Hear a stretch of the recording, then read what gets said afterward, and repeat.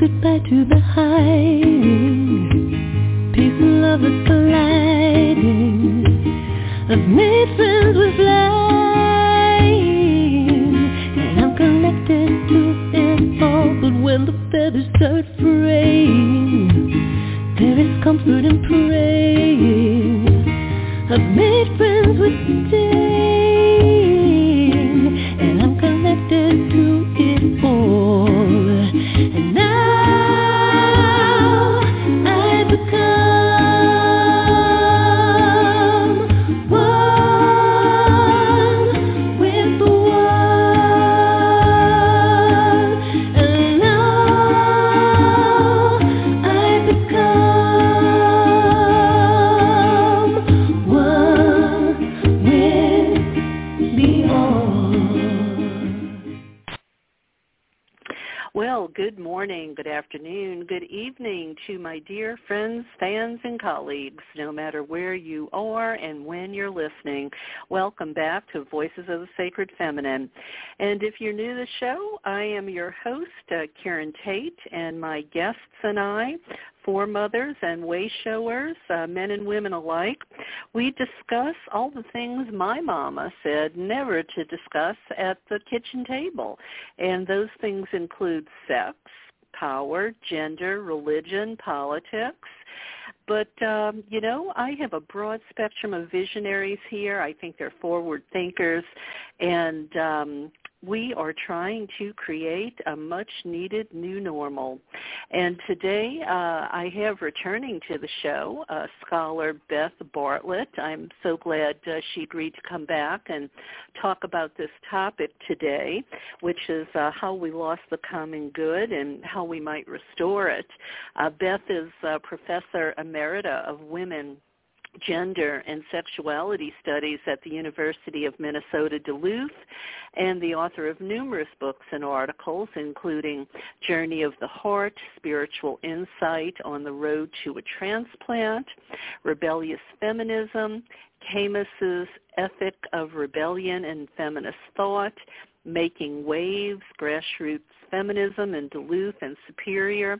And, for most of her life, she's been active in feminism, peace and justice, and the rights of nature and climate justice movements. And she's been a committed advocate for water protectors.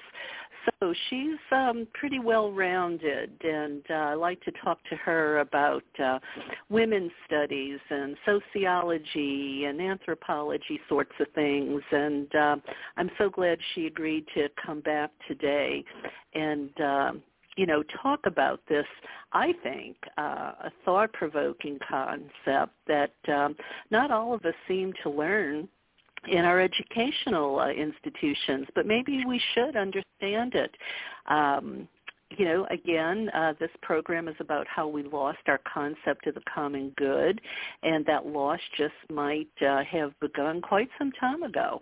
We'll delve into the structures that drove people from self-sustainability and self-reliance into becoming, and my words here, wage slaves in cities, into patriarchy, into capitalism, and it's quite an explanation I think no one should miss. But Beth will also offer some ideas about how we just might restore all of this, this important idea of the common good that serves humanity, putting importance not just on ourselves as individuals, but on the tribe, the common good for us all, so that we all might thrive and prosper. And we'll also delve into the loss of our appreciation of vastness and what that might have to do with the loss of the common good. So Beth, welcome back to Voices of the Sacred Feminine, and thank you so much for talking about this topic for myself and my listeners. Oh, thanks for having me back, Karen. Glad to be here. So, thank you.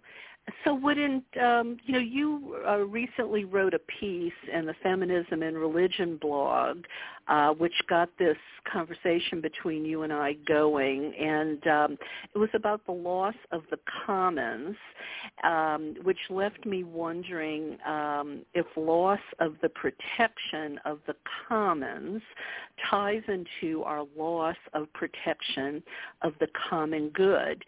So first, could you explain what you mean by the loss of the commons? And then we'll backtrack and come back around to how this might affect our sense of the common good a bit. Sure. And as you said, I think it's something that we're not usually taught in school. I didn't learn about this till I was in grad school.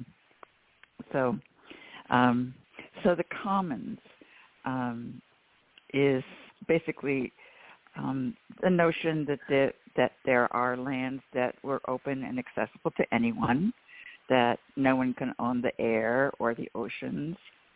So also in an earlier time, there was the belief that no one could own the land, that it was all held in common. This is still a belief held by indigenous peoples, certainly of the Americas and other places in the world, who have no concept of ownership of the land, but rather regard the earth as our relation.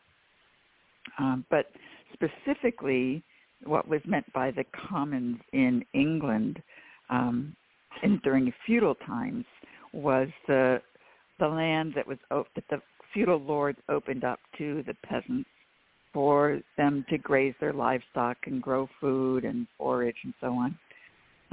But in 1773, the British Parliament passed what was called the Act of Enclosure, and that permitted landowners literally to enclose the land with fences and hedgerows, the land that had previously been available in common to all, and the peasants lost their ability to sustain themselves and had to leave the land, and they became the workforce for the Industrial Revolution.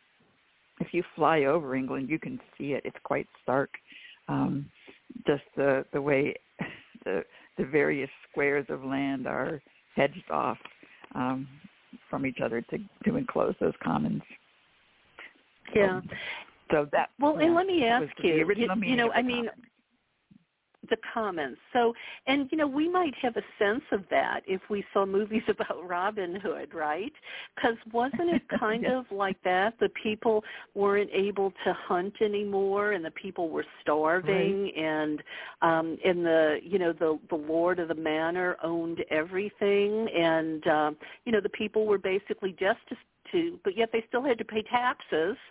And right. It really created a problem, and didn't even it got so bad that people even left Europe, and maybe that's why some of them came to America to maybe branch out and have the ability to have land again.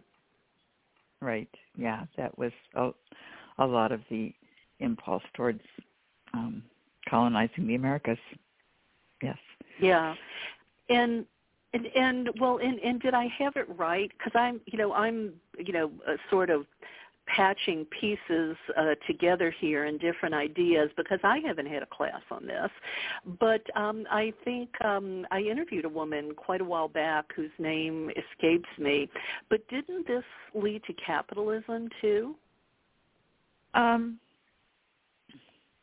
It certainly was part of that. Capitalism was the shift from the feudal system to individual entrepreneurs owning businesses and industries. So it supplied a workforce for that. It certainly is attached to the notion of private property. And private property is one of the mainstays of capitalism for sure. Before that, there wasn't the concept of private property. And if you don't mind my delving into a little bit of political philosophy, which was my main area that I taught for a long time, it sure, was go ahead. the whole notion of private property was based legally in the English philosopher John Locke. And in many ways, he was a forerunner of capitalism. I mean, this is right in the transition period between feudalism and capitalism in the 1700s. Capitalism takes place more towards the end of the 18th century and the beginning of the 19th. But so what he wrote was, as much land that a man tills, plants, improves, and I'm quoting him, as much land that a man tills, plants, improves, cultivates, and can use the product of, so much is his property. He, by his labor, does, as it were, enclose it from the commons. And he justified this by saying that in doing so, man is fulfilling God's commandment to subdue the earth and improve it for the benefit of life. So basically, you have the beginning of entrepreneurship, of cultivating, improving, meaning, tilling up the land, mining the ore, cutting down forests, and considering that to be your property that you then sell and then create goods. And it's just, and that these are now called goods, that this was seen as a good thing. It was the fulfillment of God to be planting, plowing, lumbering, mining, to create goods for sale, for profit. So the earth becomes a commodity. So, yeah, very much tied into the beginnings of early capitalism that way. Yeah. Well, yeah. And I guess I the reason I thought maybe this is the beginning of capitalism, because, you have people who were self-sufficient, sustaining themselves, and now they have to move into the city and find a job, and then they're at the mercy of some employer. And, we all know how that can be. You could almost be an indentured servant, if you're making too little. We've all heard about, in the company store and all of those sorts of the exploitation of people's labor. And if somebody owned a big piece of land, then they aren't actually the one that's I forget the word Locke used, but commodifying it. He's not producing the stuff himself. He's using other people to, to make excess goods that he can sell. So I guess maybe, there's still some sense of people working on the land and maybe not being in the cities. Oh, both. It was both. Because people lost because they lost their ability to be on the land. They also went into the cities when factories were just beginning to be built. Yeah, so yeah, I can't help but think that the discovery doctrine that the Pope started didn't play into this. I'm sorry, I don't mean to throw you a curve here, but no. Can you elaborate on that a little bit? Sure.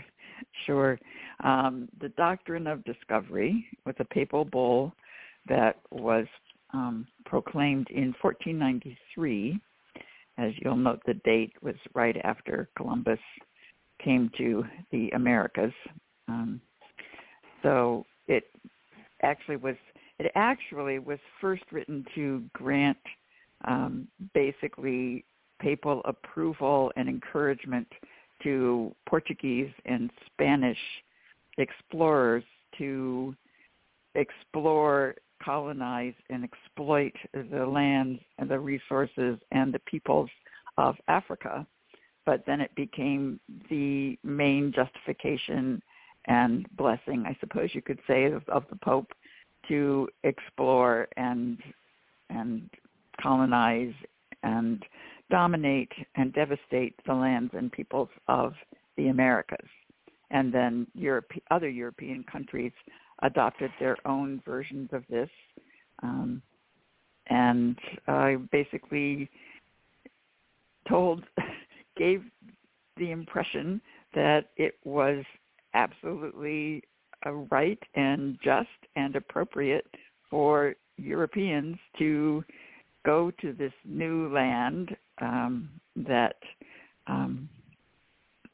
and to take whatever land, whatever resources they wanted to dominate the people that were already living there, and just by using that same notion that if you improve the land, if you till it, if you plant it, if you cultivate it, then it's yours,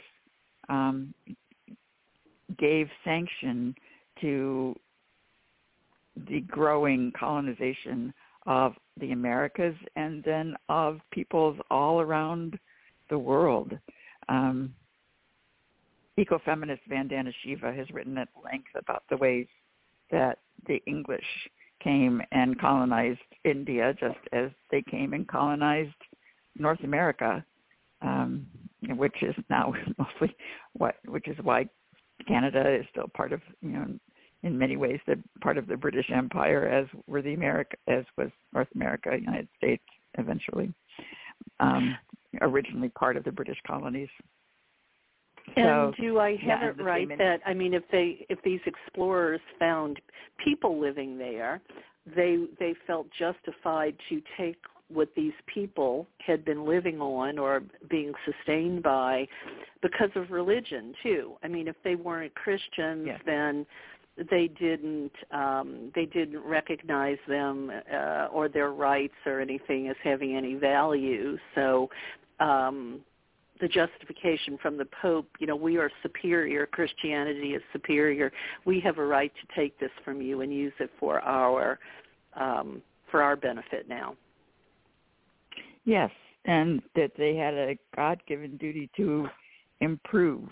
That was the word that was used always, to improve what they considered to be, this is in quotes, backward people, and impose their religion, their language, their economic systems, their systems of government, or to eliminate them altogether. Certainly that was the case in what became the United States, was a massive genocide campaign. This should be what we talk about at Thanksgiving. We do in my family. So, instead of the sanitized version of our history, right, it might be more relevant. Well, let's get back to the justification for this enclosure of the commons. Was it just that philosophy of Locke? Was that the movement, or was there more to it? Well, yes, that was the main thing, that his words were used to justify that. And again, as I said, it was considered to be fulfilling God's commandment to subdue the earth. That was there in Genesis. And so that it was fulfilling God's commandment. There was also the notion that you find in Locke that was also widespread, I would think, throughout England at the time, that anything that wasn't quote-unquote improved was considered to be waste. And here I'm quoting Locke again. He says, land that is left wholly to nature, that has no improvement of pasturage, tillage, or planting, is called, as indeed it is, waste. And so it's justified, the plowing and the planting and the lumbering is justified to prevent the land from going to waste. And you still see this today. The same Can you give us some justification examples? is used. Certainly, mountaintop removal to get the coal from the mountains. Just that the mountain, just by its own beauty and by all the biosphere, all the animals that live there, just through its own being, is not considered to be worthy of existing. The only thing of worth in it is whatever coal can be found in it and can be mined. And so whole mountaintops in Pennsylvania and West Virginia have been taken off because otherwise that mountain is going to waste. Old growth forests, justification for cutting them down. And there certainly have been plenty of movements tree sitters, the Cop City protests going on in Georgia to save the old-growth forests. But under this mindset that if it's not being used, if it's not being lumbered, if it's not being turned into a commodity, if it's not being sold as a good, if it's not being used to create capital, then it's going to waste. Same thing with what happened with the Dust Bowl. I mean, what a tragedy that was. You have 12 to 16 feet of rich topsoil all throughout the plains of the Americas. But because there was no grain being planted on it, although there was plenty of grass growing on it and plenty of buffalo until they were all deliberately killed off, that was not seen as worthy in itself because farmers hadn't come in and plowed it and planted their own crops and brought in their own domesticated animals. It was seen as going to waste.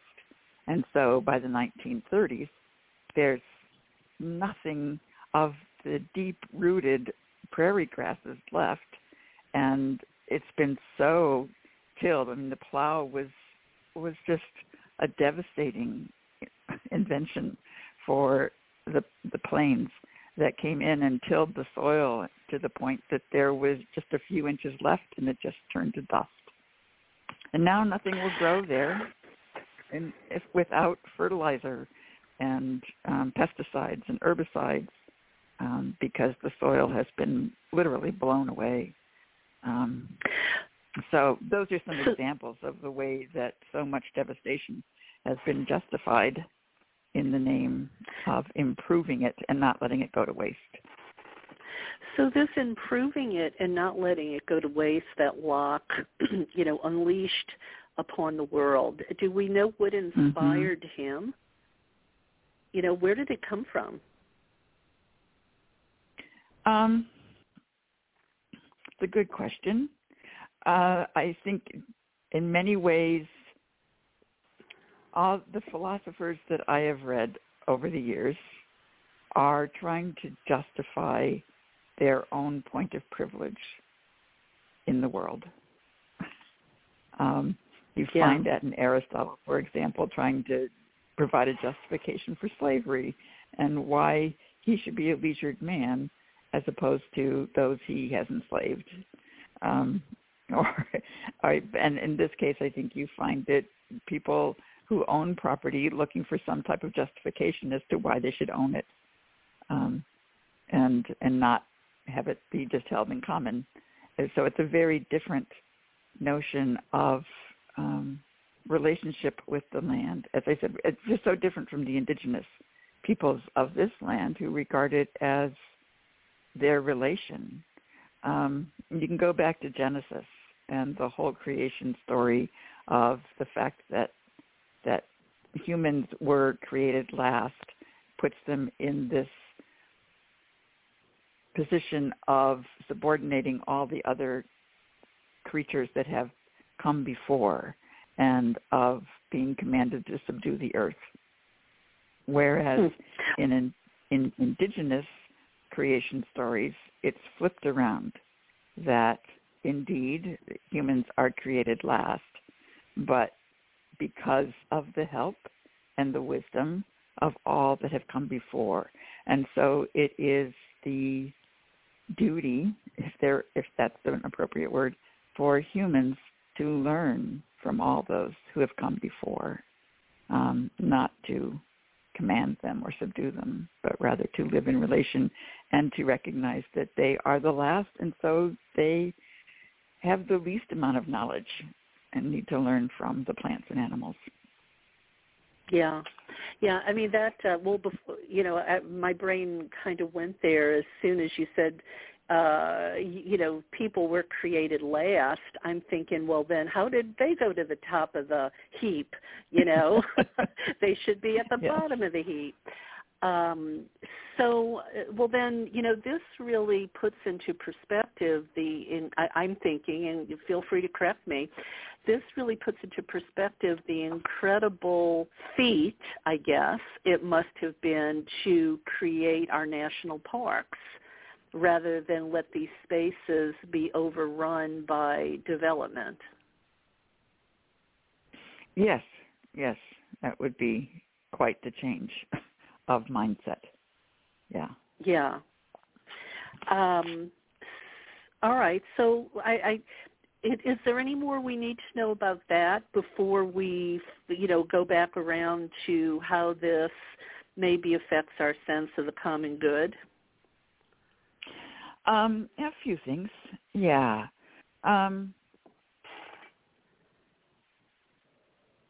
Just when Vandana Shiva talks about the enclosure movement, she takes it much farther, saying that the enclosure of the land was just the beginning. And then she talks about how water has been enclosed through dams and privatization. So much of the world's water now is sold, is bottled and sold. Pepsi gets its water from Lake Michigan and sells it to us. The Vivendi owns much of the water rights throughout Latin America. So people have to buy their water that used to just be considered flowing freely. And then seeds that for millennia have been, seeds are an abundance of nature. They are a gift of nature that each plant provides its own material to be planted again the next year and to grow again the next year. But with the Western concept of intellectual property rights, seeds have been patented. And so it's become illegal for farmers to keep the seed from the crops that they grow because it is now patented, and so they have to buy it new every year from seed companies, which keeps them indebted in that respect. You can't just grow the seeds that you have saved. And then she goes on to talk about how all other aspects of life are being enclosed: knowledge, culture, public services, health and education, anything that's patented, anything that is copyrighted. All of those things are things that have been made private. That and a form of enclosure. That somebody's going to and then goes on to talk about how we not only have these goods been enclosed, but also enclosures of our minds that has closed us off from thinking otherwise. As you said, switching our thinking to regarding national parks as a something that is not considered a waste, and to not have that land be cultivated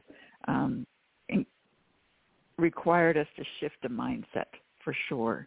But also they're also considered a national treasure, you might say, a national resource that has developed a whole new industry called tourism.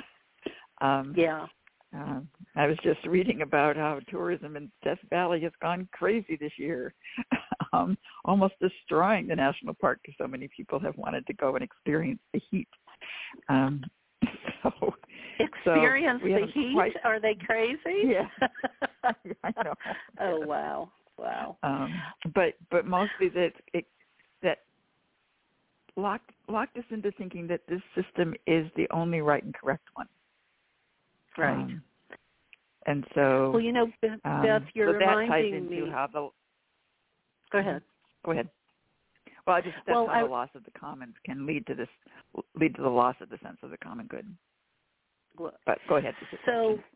Well, it really does all boil down. In my mind, I'm going that it all boils down to what I call today, predator capitalism. And it makes me think about, I had Richard Wolff on the show, an economist, and he told me that it was very difficult for professors to teach anything in college that would support any other economic system besides capitalism if they expected to get tenure. So, capitalism was supposed to be played up and everything else played down. And, so it's no wonder then when you think about it, we aren't taught about this in school and we don't connect all of these dots, to weave the tapestry, so to speak. That's true. I certainly taught and was taught other things than capitalism in school, so I'm not sure that might vary from place to place. I certainly heard that was true during the McCarthy era in the 1950s. You simply couldn't have done that in the 1950s America.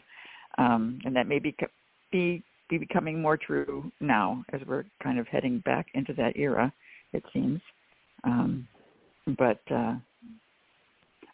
I know if you study economics, what you're studying for the most part is capitalism, capitalist economics, and you might have one course on Marxist economics, for example.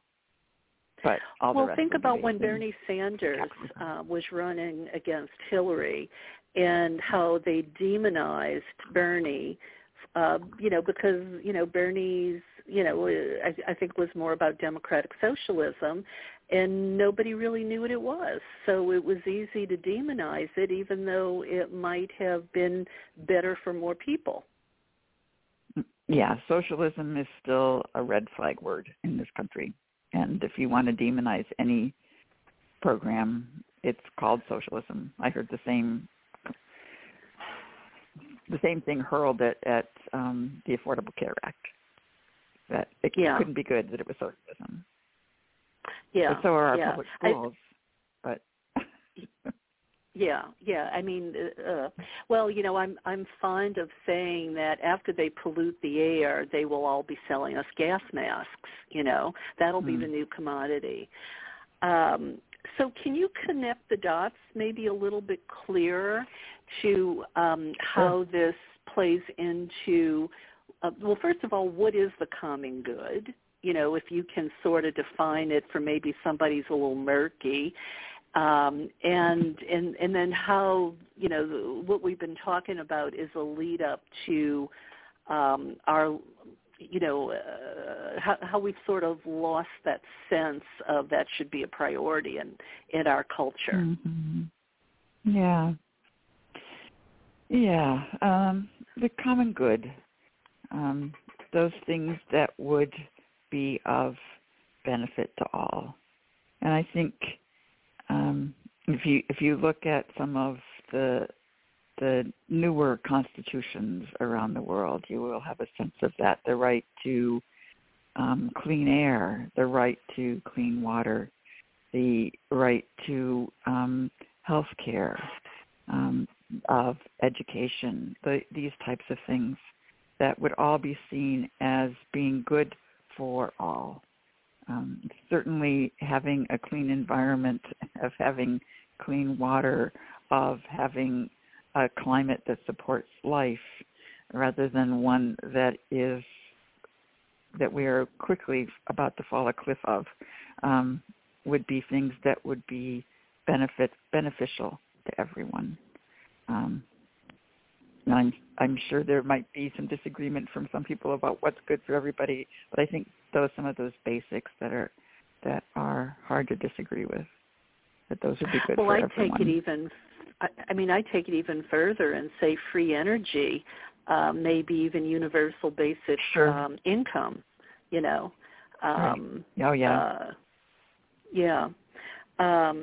So, all right, so those would be the common good.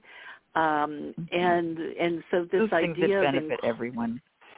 Yeah, the things that benefit everybody, the idea that all of our boats float, and rather than the income disparity that we have or the dominator pyramid that Rianne Eisler talks about with the billionaires at the top and the rest of us at the bottom fighting for the scraps. So that's the common good idea. And we think this idea of enclosure may be led to losing that sense because we got sort of conditioned into thinking everything should be a commodity. That's part of it. As I became aware of a new science exploring the experience of awe, I started connecting other dots because the word waste comes from the Latin word for vast. And at some point, what was considered to be vast and expansive instead became regarded to be as waste. But as I said, there is a new science about exploring the experience of awe and how it affects us. And it shows that the experience of vastness is at the very heart of the experience of awe. So let me tell you a little bit about that. If people aren't aware of this new science, there's a psychologist named Dr. Keltner who has been writing about this lately. He has a book out called Awe, and he and his collaborator Yang Bei asked 2,600 people in 26 countries around the world. It's a huge study. What is an experience of awe that you have had when you encountered a vast mystery that transcends your understanding of the world? And they found 8 wonders of life, and I can enumerate those if you want. But sure, yeah, please basically do. What they things that consistently evoke the experience of awe. The first one was what they called moral beauty, and this was the one that more than any other evoked awe. Other people's courage or kindness or strength, their ability to give of themselves to others. The second one was what they called collective effervescence, which is the kind of sense of we that people have oftentimes at sports or political rallies, but also at weddings and graduations and collective celebrations. The third one is nature. I think that's the one that resonates the most for me. Just all the many ways that we experience awe in nature. This past spring, after we had the largest snow ever recorded, we also had the largest melt in the spring, and people traveled from miles and miles and miles to come see the waterfalls because they wanted to have that experience of awe. The fourth is music. A lot of people experience awe listening to certain forms of music, certain pieces. The fifth is art, visual art. The sixth is spiritual and religious experiences. The seventh is the moment of birth and the moment of death. And finally, the eighth was epiphanies, when we suddenly understand essential truths about life.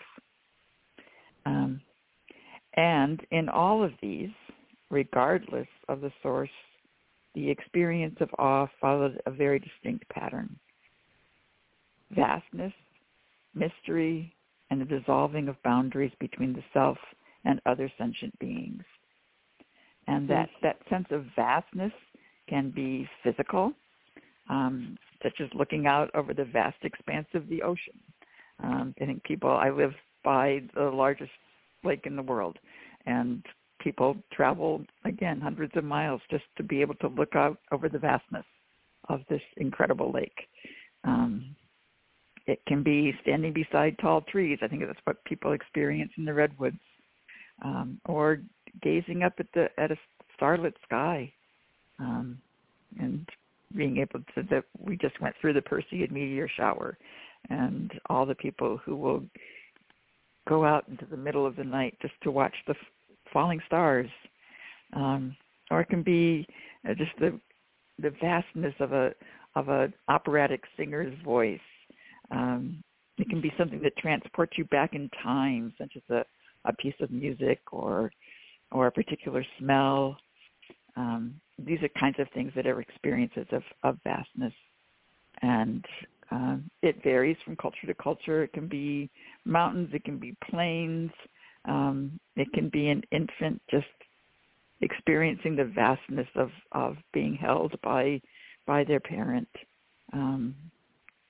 So the varieties of vastness are myriad, but the quality of vastness is crucial to the experience of awe.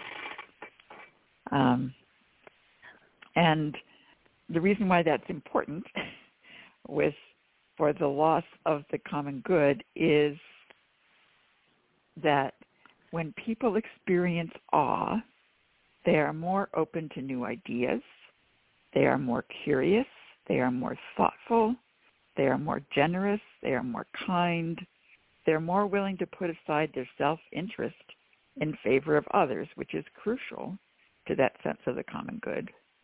They're less prone to political polarization, which is really destroying our sense of the common good in this country right now. They're less likely to experience anxiety and depression. They're more likely to experience joy. And all of these things, being more open, more curious, more generous, more self-giving, are vital to having a sense of the common good. Well, I wish there was a way for us to press a button and make this conversation just go gobsmacked viral.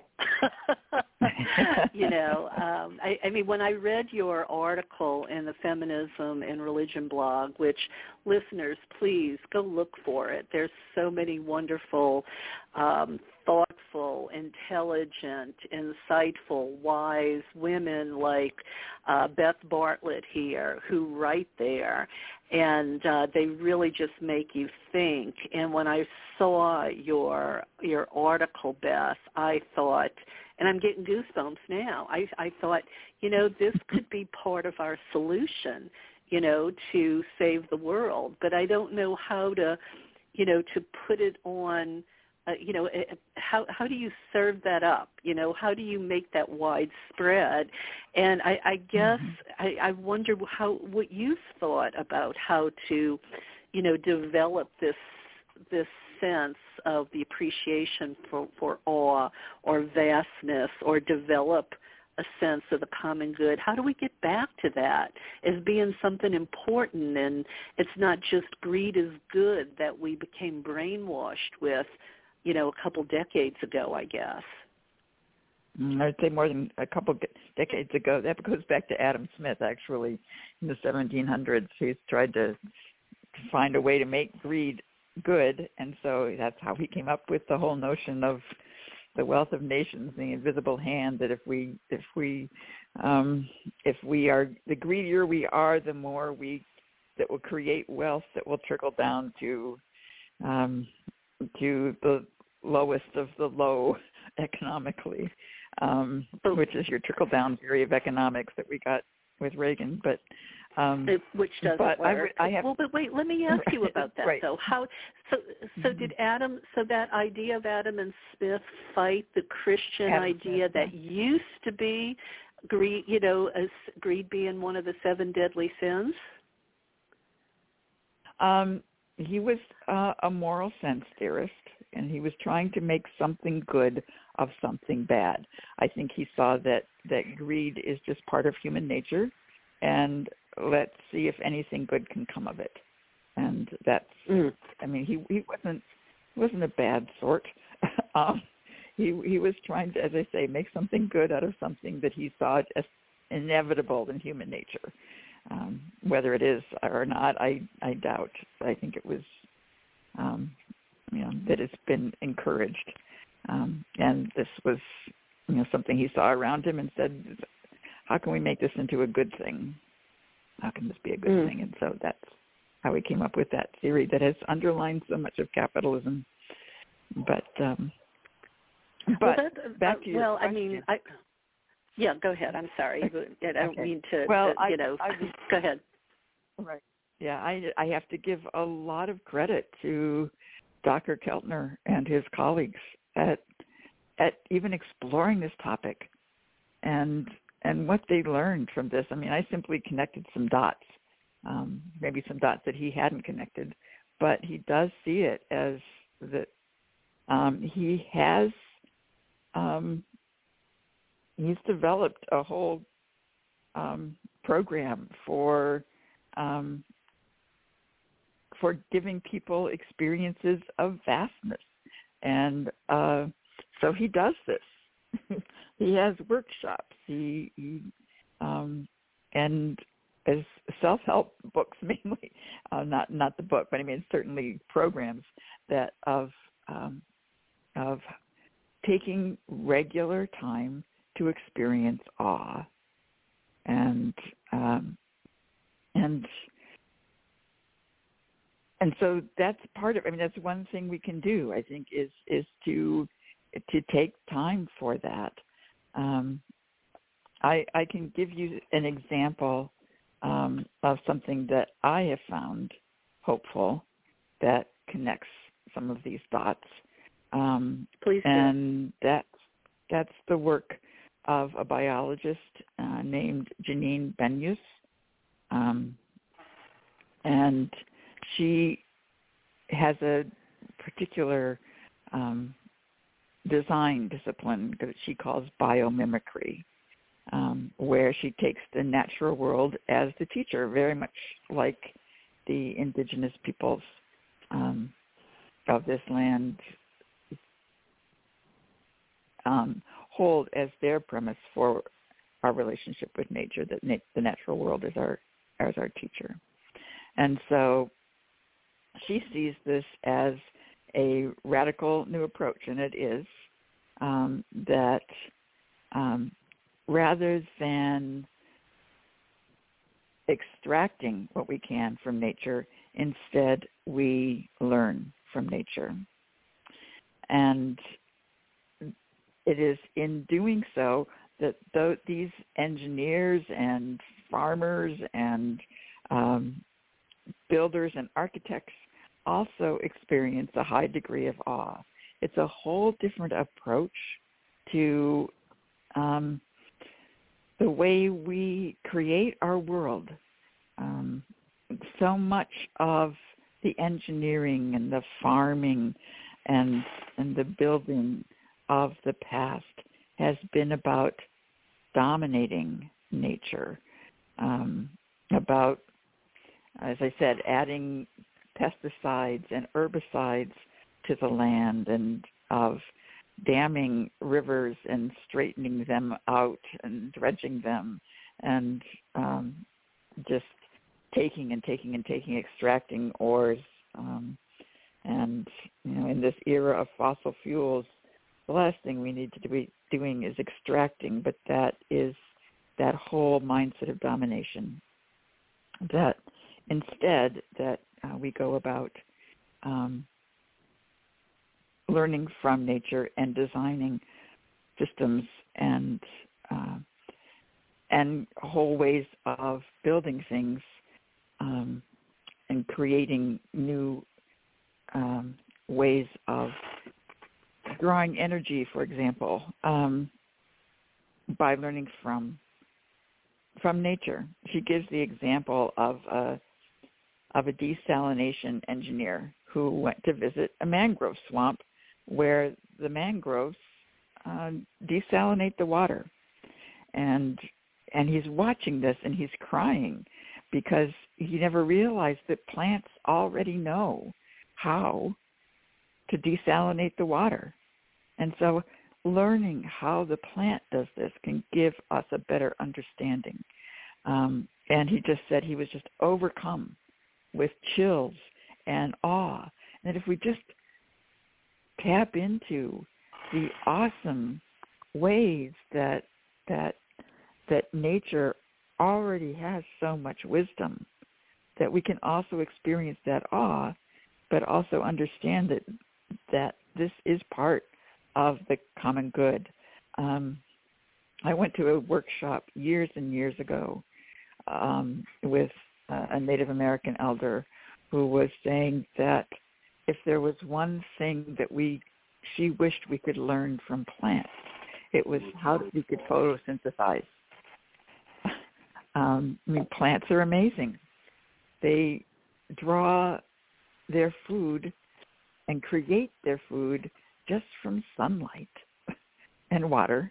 And saying if we could just learn how to do that, and I think that's part of what we're learning how to do in the creation of photosynthesis cells in solar cells and solar energy is part of learning how to photosynthesize, but it's not exactly creating food that way, but it's a kind of a roundabout way of doing that. So, well, could you repeat the name of that the book that inspired you to write the article about awe and vastness that inspired this whole conversation today? Sure. The book was simply called Awe. That was it. Okay. That's the title. Is Awe. And the Dr. author, Keltner, last name Keltner. Keltner, Keltner. Okay.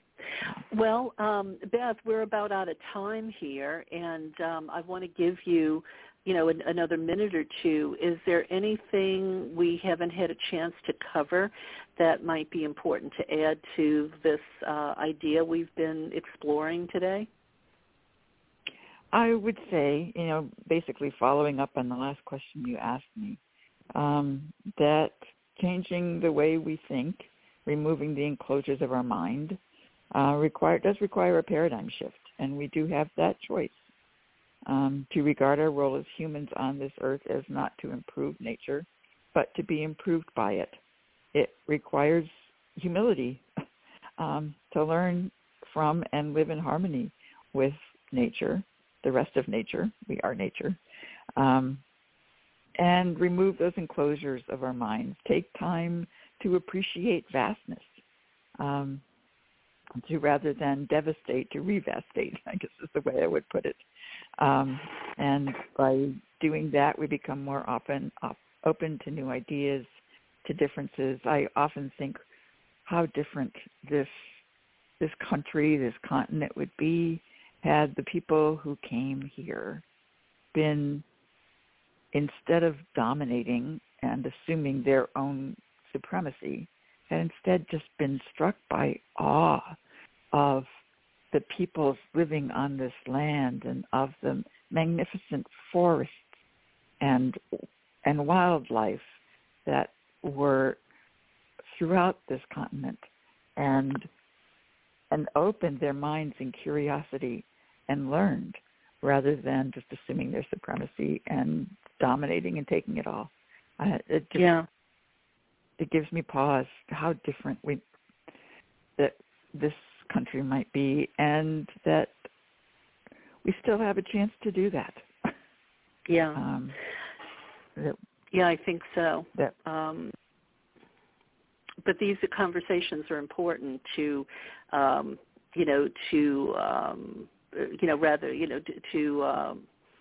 open our minds rather than have, as you said before, our minds sort of trapped in the enclosure of how we've always done things. I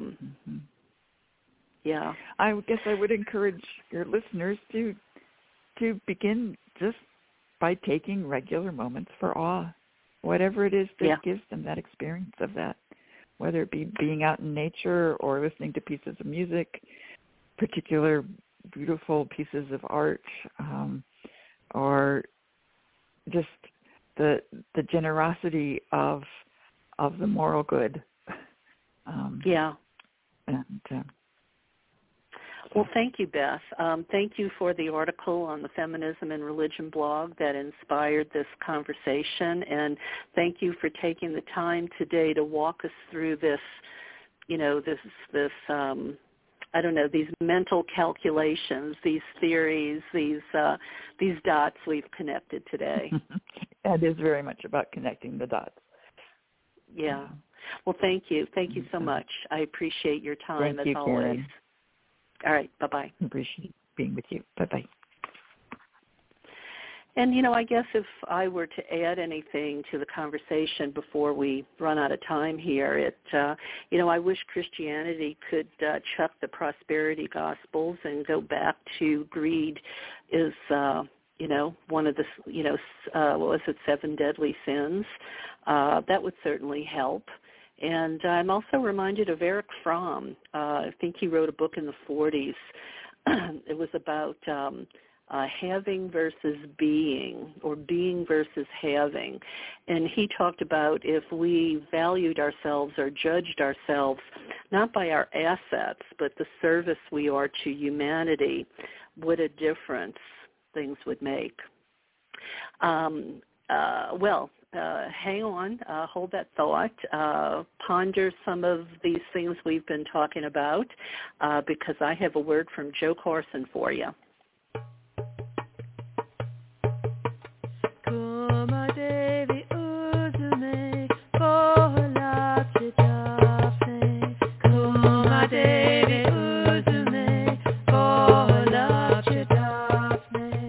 Hello.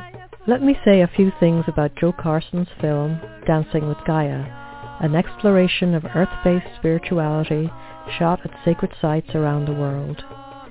Here is Drusilla Pettibone on dearmist.com. I was truly touched and even awed by the film. I really appreciate that there is so much substantive information to digest. For example, the info about henges and tracing the horizon line is all new to me and totally fascinating. The film was very beautiful, and I was amazed how it was able to capture so many of the descriptions visually and seamlessly connect vintage footage with modern. I especially loved when images were dynamically superimposed on each other, like the lace with the water and the dancing in the flowering meadow. A visual feast, and with so many layers. I am also pleased to have been introduced to Monica Shu and her work. It's so important for pagans to become aware of our heritage. It seems easily lost among so many new books, and the film really brought me home in a new way. Dancing with Gaia is available at dancingwithgaia.com.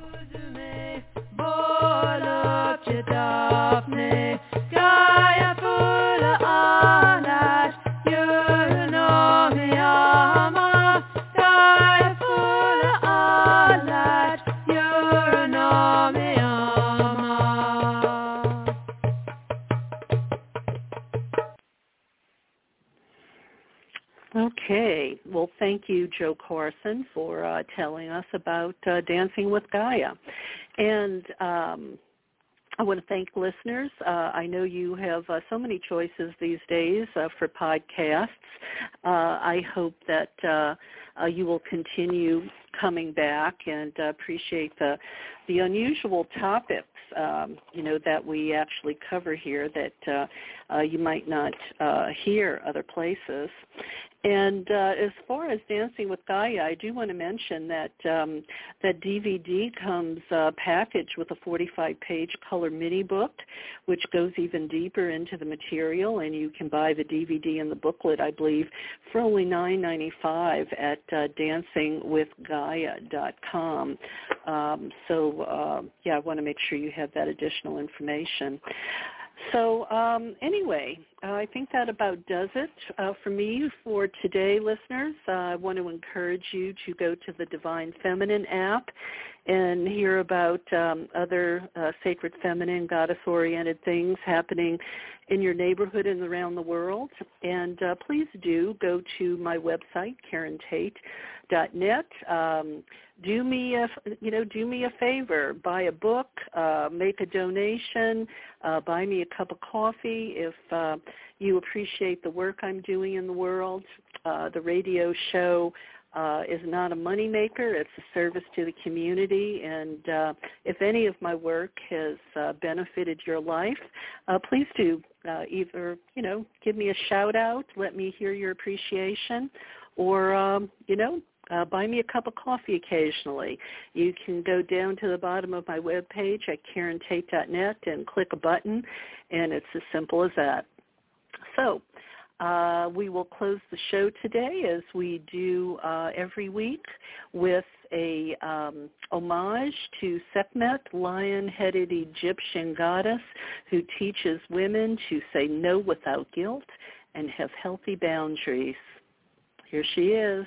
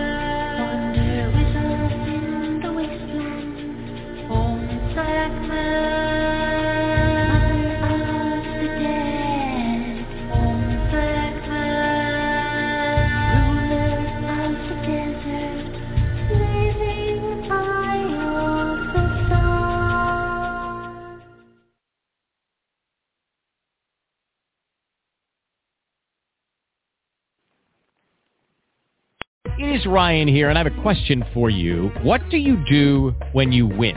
Like, are you a fist pumper, a woohooer, a hand clapper, a high fiver? I kind of like the high five, but if you want to hone in on those winning moves, check out Chumba Casino. At ChumbaCasino.com, choose from hundreds of social casino-style games for your chance to redeem serious cash prizes. There are new game releases weekly, plus free daily bonuses, so don't wait. Start having the most fun ever at ChumbaCasino.com. No purchase necessary. VGW Group. Void where prohibited by law. See terms and conditions. 18+.